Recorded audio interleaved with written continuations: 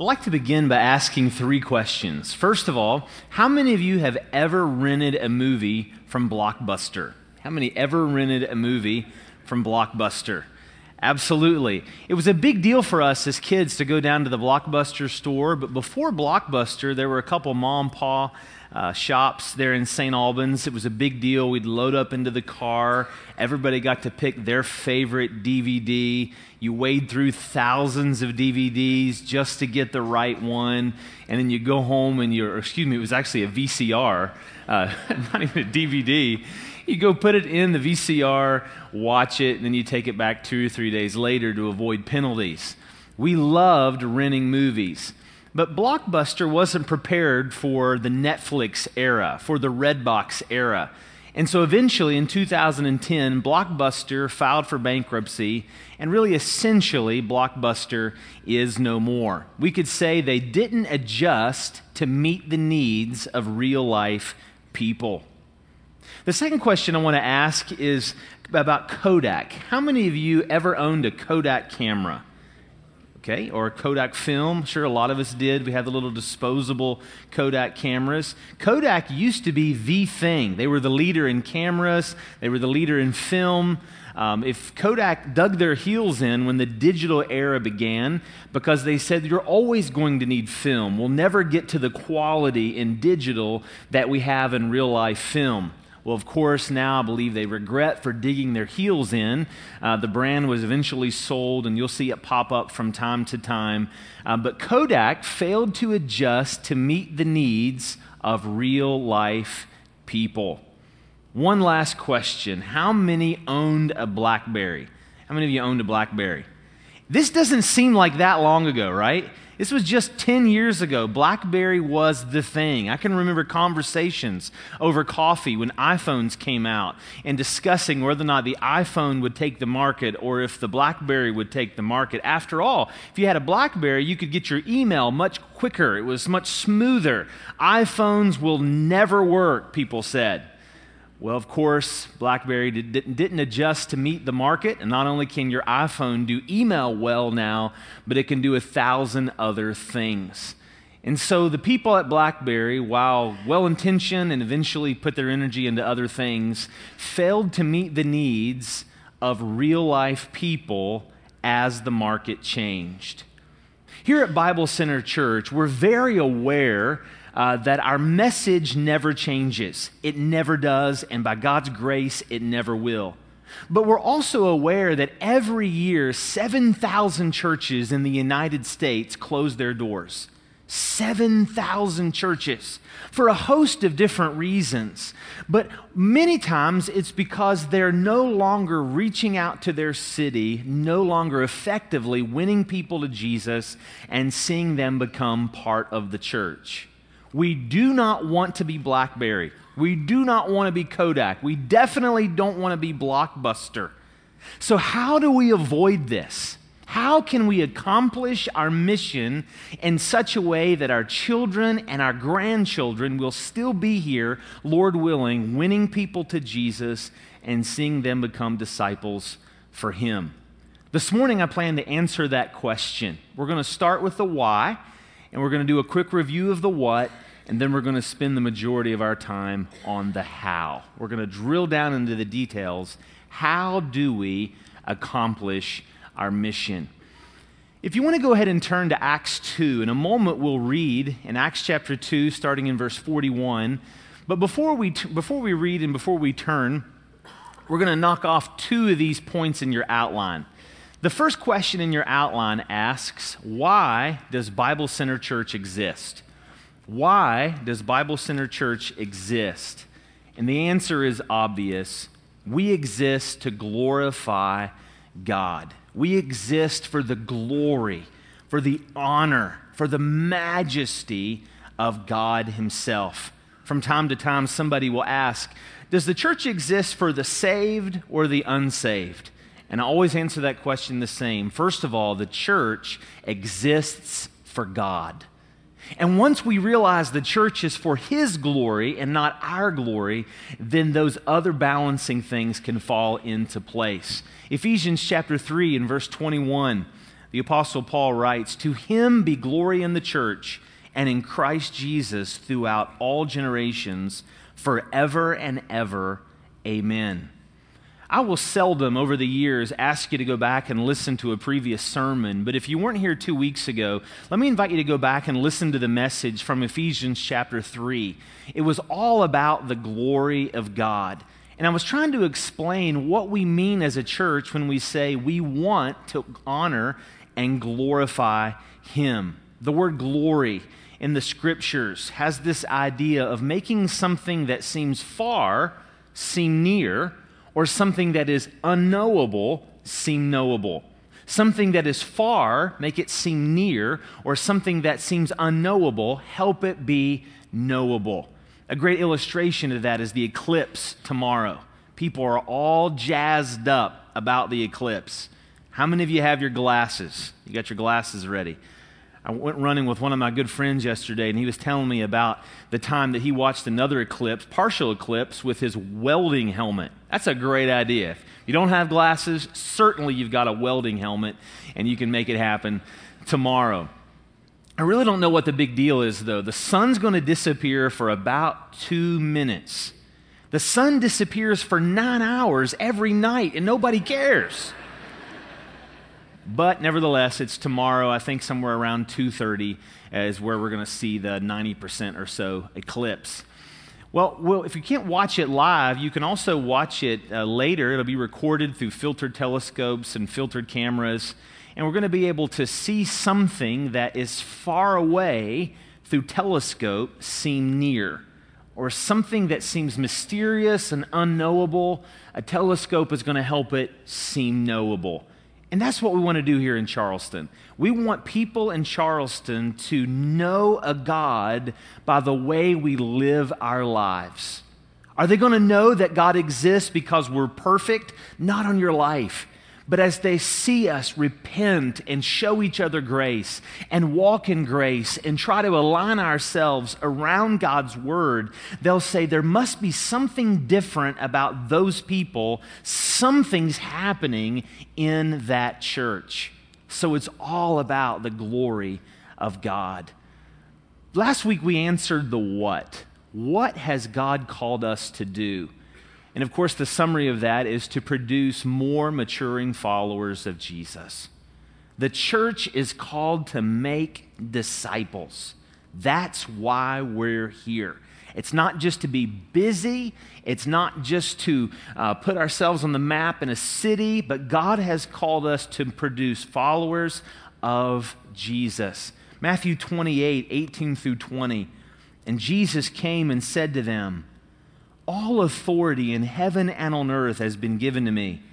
Go therefore and make disciples of all nations, baptizing them in the name of the Father and of the Son and of the Holy Spirit, teaching them to observe all that I have commanded you. And behold, I am with you always to the end of the age." Last Sunday, we tried to flesh it out. What does it mean to be a disciple of Jesus? If you didn't get a chance to catch last Sunday, you might want to do that as well. But this morning, we're going to look at the how.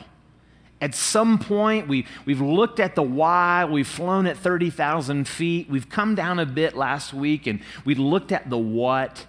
And this morning, we have to ask the question, how can we do this as a church? When the rubber meets the road, how do we accomplish this every day? And Acts chapter 2 answers the question for us. Let me invite you to stand with me as we read God's Word. Acts chapter 2 and verse 41 begins to describe the how. Acts 2:41. So those who received his word were baptized, and there were added that day about 3,000 souls. And they devoted themselves to the apostles' teaching and fellowship, to the breaking of bread and the prayers. And awe came upon every soul, and many wonders and signs were being done through the apostles. And all who believed were together and had all things in common. They were selling their possessions and belongings and distributing the proceeds to all as any had need. and day by day, attending the temple together and breaking bread in their homes, they received their food with glad and generous hearts, praising God and having favor with all the people. And the Lord added to their number day by day those who were being saved. This is the word of the Lord. You may be seated. The book of Acts is a book of patterns. At this particular time, when Dr. Luke wrote the book, there were numerous works that described heroic events. There were books on the Athenians, books on Roman soldiers, common and not so common heroes of the day. So when Dr. Luke wrote, he was writing in a genre of literature, again, that was very popular, and he was saying that the hero of the church is Jesus Christ. The title of the book of Acts is really traditional. We call it Acts of the Apostles, but you've probably heard that it would be better titled The Acts of Jesus Christ, or The Acts of Jesus and the Holy Spirit. He was describing the heroic work as the church was taking off, and how Jesus had established the church and continued to bless it. And in Acts chapter 2, the verses that we just read, he really describes the how.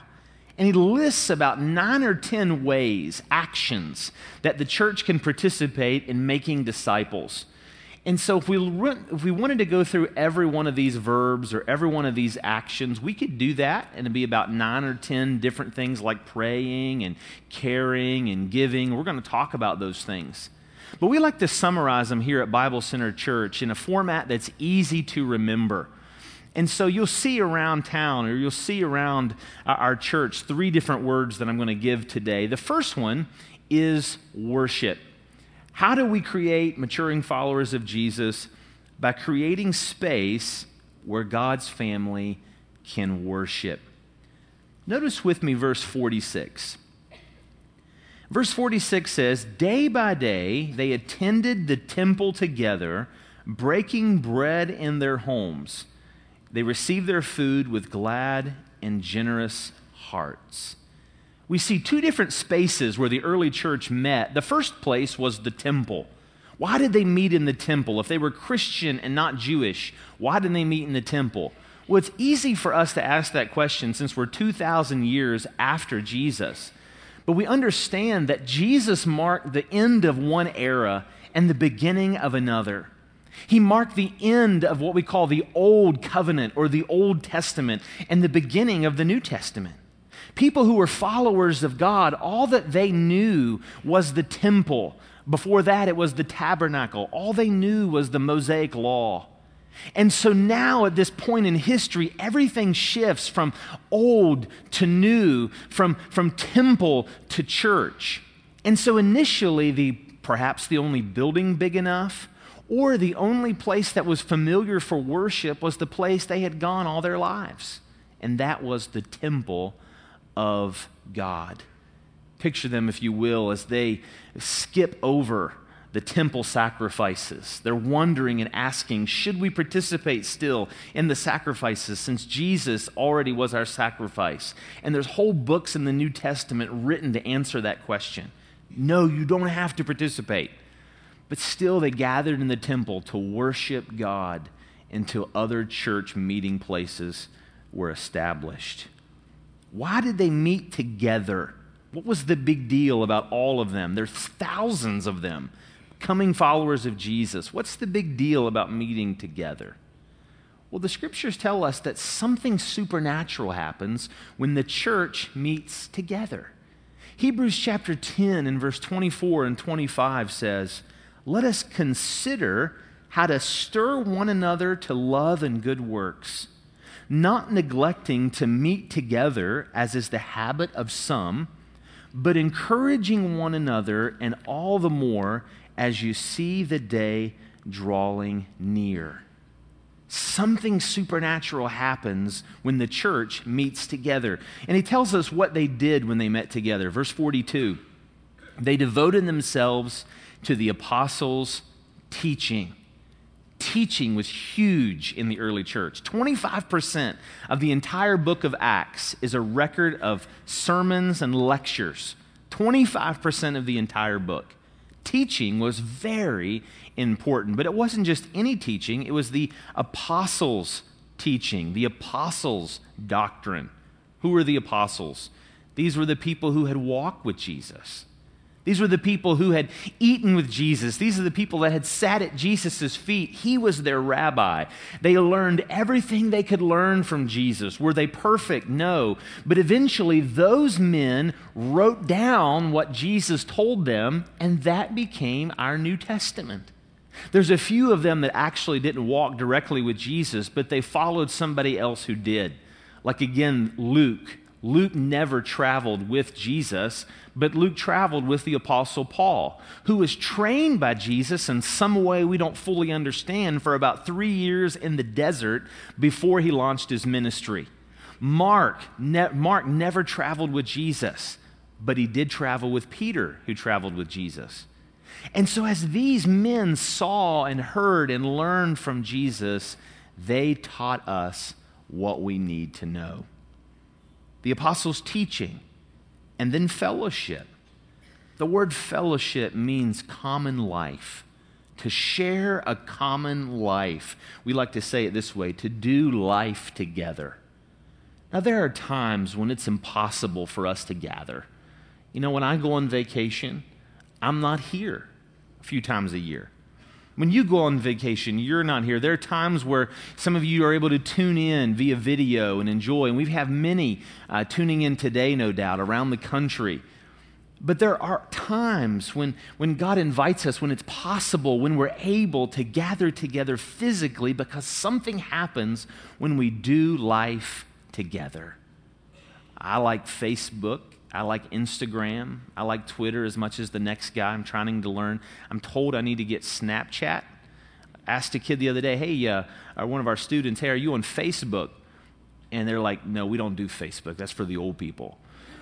So however you do life electronically, there's a place for that. I love it. But let's also remember that God invites us to be together physically. There's just something about having you here. Things aren't the same when you're gone.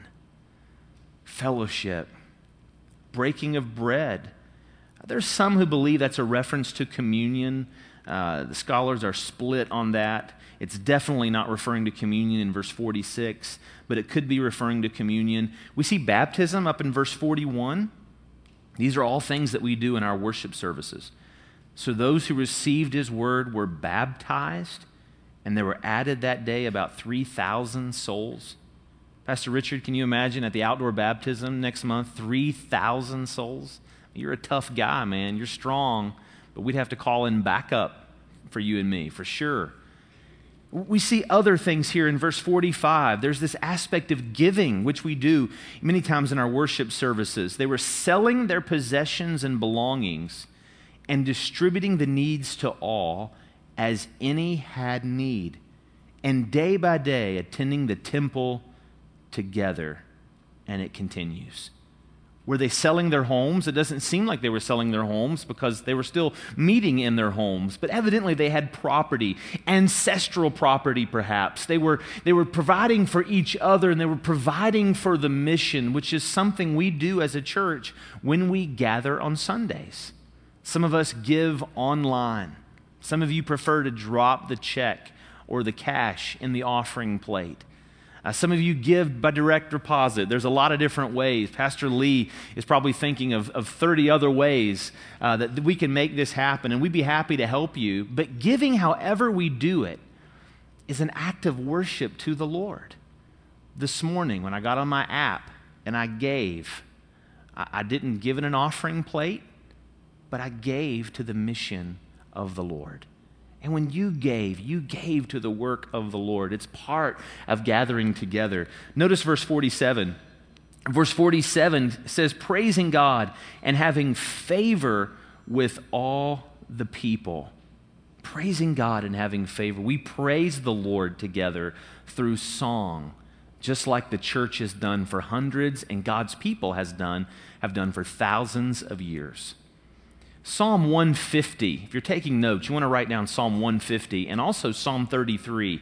Both of those psalms describe the different elements of Jewish worship service. Interestingly, the instruments that are used and the excitement that is used, these people would have gone into the tabernacle, eventually to the temple, and they would have used all these instruments, different types of, and they would have praised the Lord.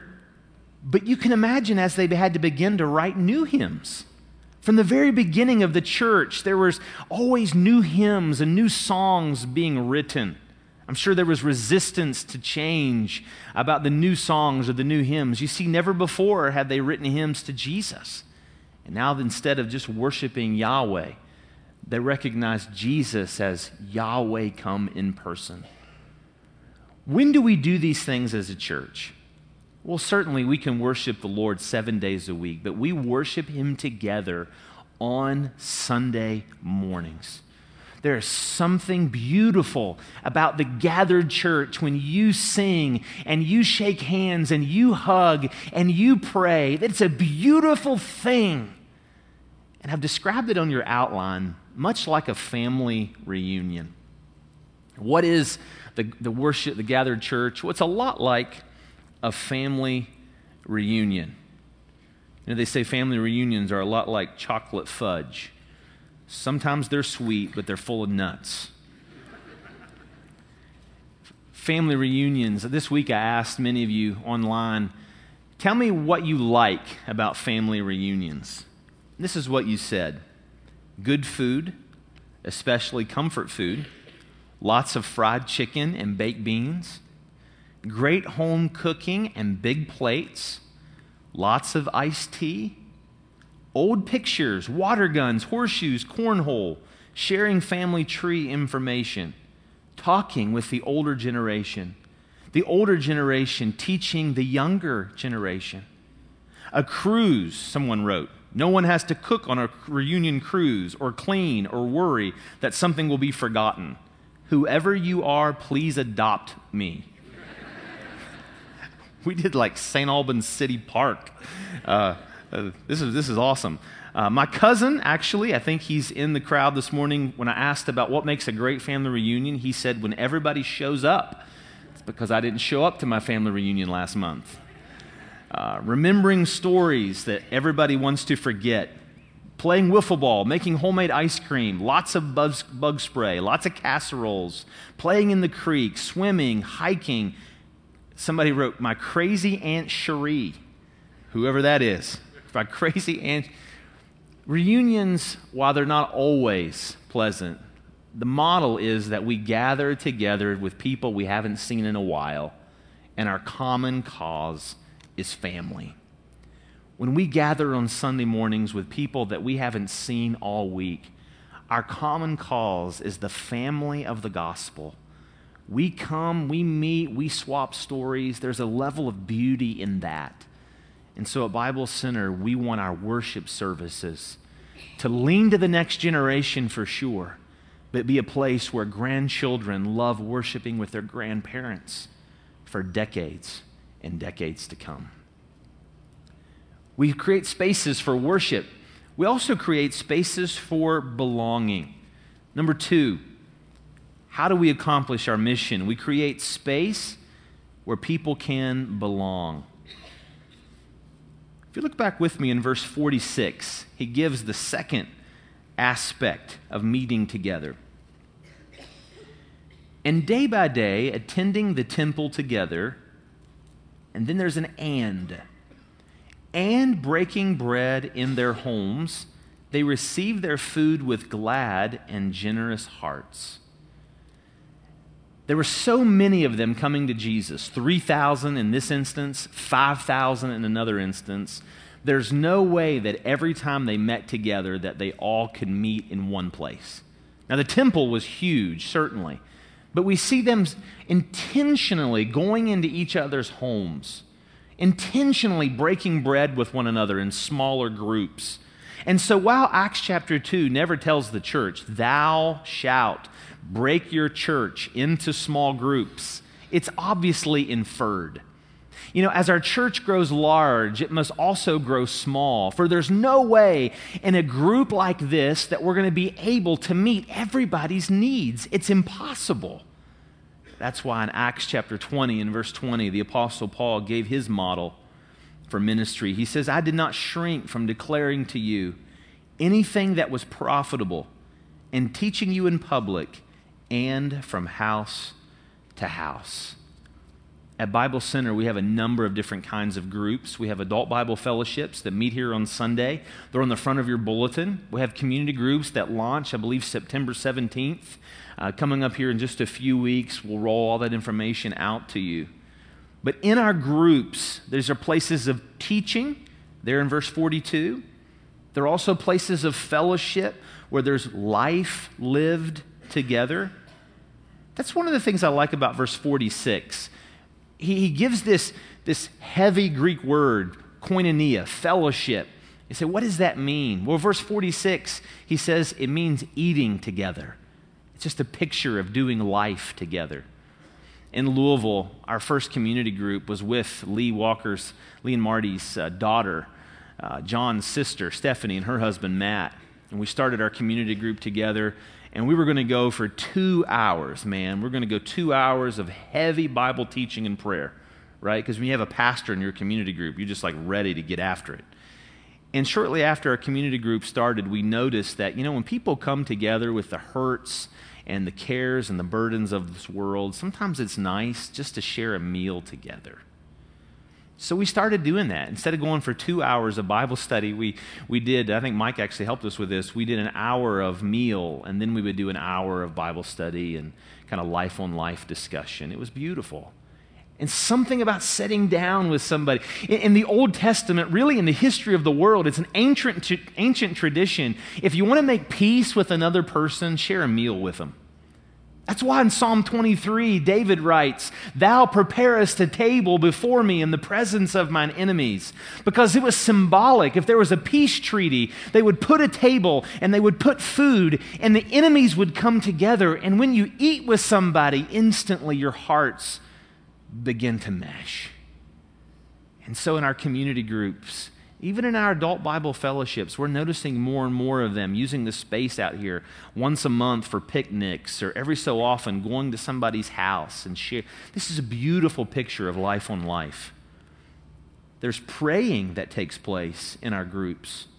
Verse 42, breaking of bread and prayers. Then there's care that's taking place in the groups. Verse 44, and all who believed were together and had all things in common. And they were selling their possessions and belongings and distributing the proceeds to all as any have need. I like to describe our groups at Bible Center like a family dinner. It's different than a family reunion, but in your outline there, it's more like a family dinner. Reunion is a place where you find out that Uncle Bob got a new job. Susie's expecting her 10th child. That's what happens at family reunions. But family dinners are more intimate. Family dinners are where you find out how much homework your daughter has. Family dinners are find out, what boys I need to keep my eyes on as a father. Family dinners are time when Sarah's able to share the burdens of her day. Family dinners are time when you come together, and it's not always perfect.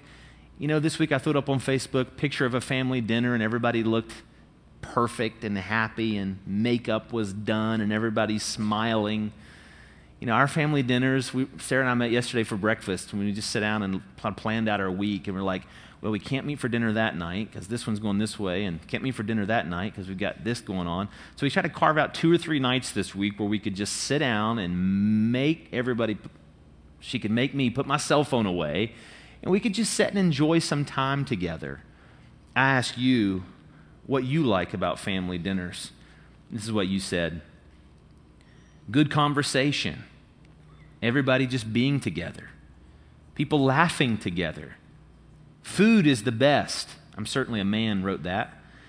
We can tell the same stories over and over, you wrote. Encouragement. No phones or electronics. One of you said it gives us time to relax and catch up and prepare for the next day.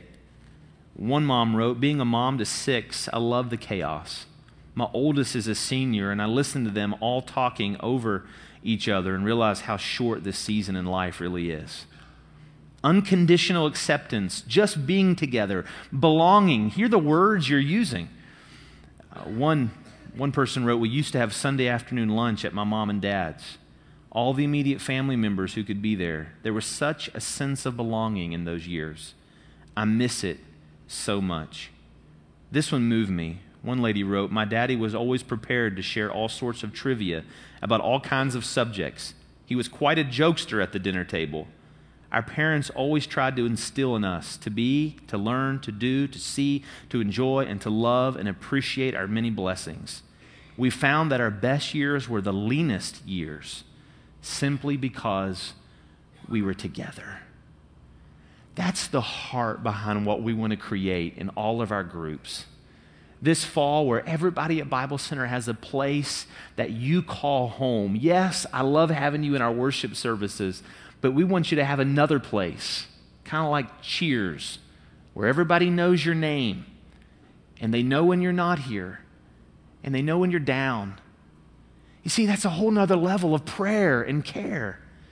Think about it. I'm so thankful. We do the shake hands time in our services, and John has reminded me, and if you don't want to shake hands, you can fist bump or just wave. But it's a beautiful picture, but we also recognize that in that 30 seconds, that's not enough. We want you to be cared for because we love you, and God wants you to grow in a place of belonging. The third and final environment where we grow, we want to create space for people to serve. Worship, belong, and serve. Verse 43, it says, "And awe came upon every soul, and many wonders and signs were being done through the apostles." In verse 47, praising God and having favor with all the people. Some of these signs and wonders, no doubt, were for the establishment of the church.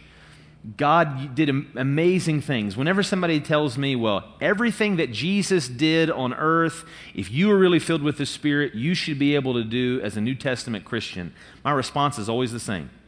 Do you expect me to walk on water? Because it ain't going to happen. There were some things that Jesus did simply to affirm his authority. There were things that the early church did to confirm their authority.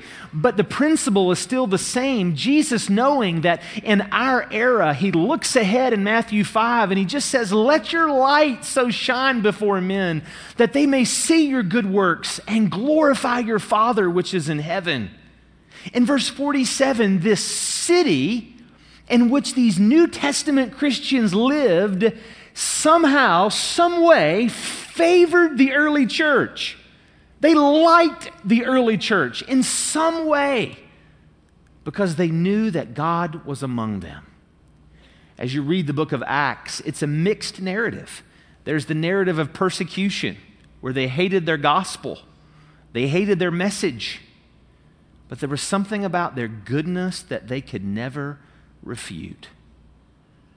And God invites us to be a church that's all about serving and finding a place to do that. This week I heard a story from one of our members. She's on a board of one of our nonprofits here in town, and evidently the chairman of the board had asked her when Bible Center was going to cut them a check. When is the rich church up on the hill going to cut us a check for our nonprofit? And she'd mentioned how we want to be a church Charleston can't live without. And she said, well, if we want to be a church Charleston can't live without, you need to write us a check. And there are times when we do that. We write a lot of those checks for mission. But I loved her response. She prayed and asked God to give her wisdom in that board meeting. And then she responded with this. She said, Madam Chairperson, about half of the people on your board in the last few years have been Bible Center members. Bible Center loves the city. And whether the check comes with our name on it or it comes through people in our congregation who love the city, it's all because we believe as a church, we want to be a church Charleston can't live without. I thought that was a great answer. And so when we think about serving our city, how do we do that? Well, we had family reunion and family dinner. This picture is more like a family project, more like a family project, something you do together as a family. This week, you mentioned how you love shoveling snow with your family growing up, or doing homework, which is becoming a family project, cutting firewood, stringing beans, painting picket fences. One man wrote, Christmas lights at my grandparents'. Once the turkey was devoured at Thanksgiving, we would climb on the roof and tie the big 5-foot plastic Santa to the chimney. Then the Clark Griswold moment at the night was to watch it all light up. Mowing grass, science fair projects, which, if you're a teacher here, may God help me not to be bitter towards you for science fair projects. Roofing my grandma's house, working jigsaw puzzles. My grandfather was a carpenter, one man said, and we would build small things like birdhouses together or build decks, making Christmas cookies, hiking, and just having snack time in the woods. This was my favorite. I don't know who this was. I need to go back and look. My dad raised pigs. We were never allowed to name them because he didn't want us getting attached, if you know what I mean. Slaughtering them was family bonding time. We don't want to slaughter any pigs, but we do have a lot of work to do. And out in the gathering space after the service, it's filled with opportunities. These are family projects.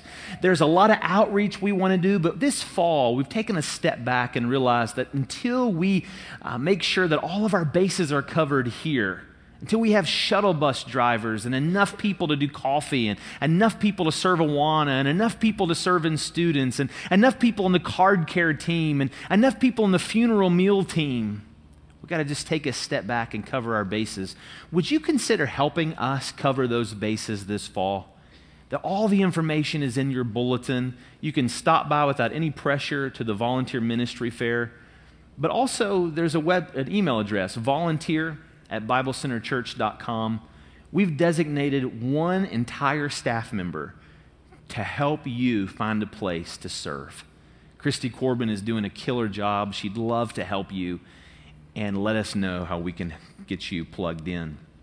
What's the main encouragement this morning? It's simply this. Find your fit in the Bible Center family so more people can find theirs. Find your fit in the Bible Center family so more people can find theirs. At the end of this passage, in verse 47, Luke writes that after all these things had taken place, the Lord added to the church daily such as should be saved. Because the church was the church in their city, people came to a saving knowledge of Jesus Christ. Around, you're going to see more and more of these three circles of worship, belong, and serve. Why are we here? For the glory of God. What has God called us to do to make disciples? How do we do it? This is how we do it. If you've not yet found a place of belonging, maybe your next step is this fall, jump in Adult Bible Fellowship or jump in a group. More to come on that. Maybe your next step is to jump in a place of service. Don't feel like you know too many people yet? You jump in on one of our volunteer teams, you'll know people very, very fast. And it is a blast. I plan to be here on Wednesday nights serving in Awana with you, Sunday nights serving in student ministry. Those are two great places, but there's multiple opportunities out in the gathering space. To be a church Charleston can't live without requires us to find our fit. May God help you find your fit so other people can find theirs. Let's pray that it's so. Father, thank you so much for this church family. Thank you for what you're doing in hearts. I pray that you would help us truly to be a church Charleston can't live without by doing all the things you've called us to do and by doing them well. I pray for those in our service that don't yet know Christ, aren't yet believers, that you would help them this week to seek us out. Through conversation, they would become a follower of Christ, that they would call on the name of the Lord to be saved. But God, I pray for our church, that you would make us cutting edge with gospel authority because we worship well, we belong well, and we serve well. This is your church, not mine. And I pray its greatest days would be in the future as you build it. It's in the name of Jesus we pray. Amen.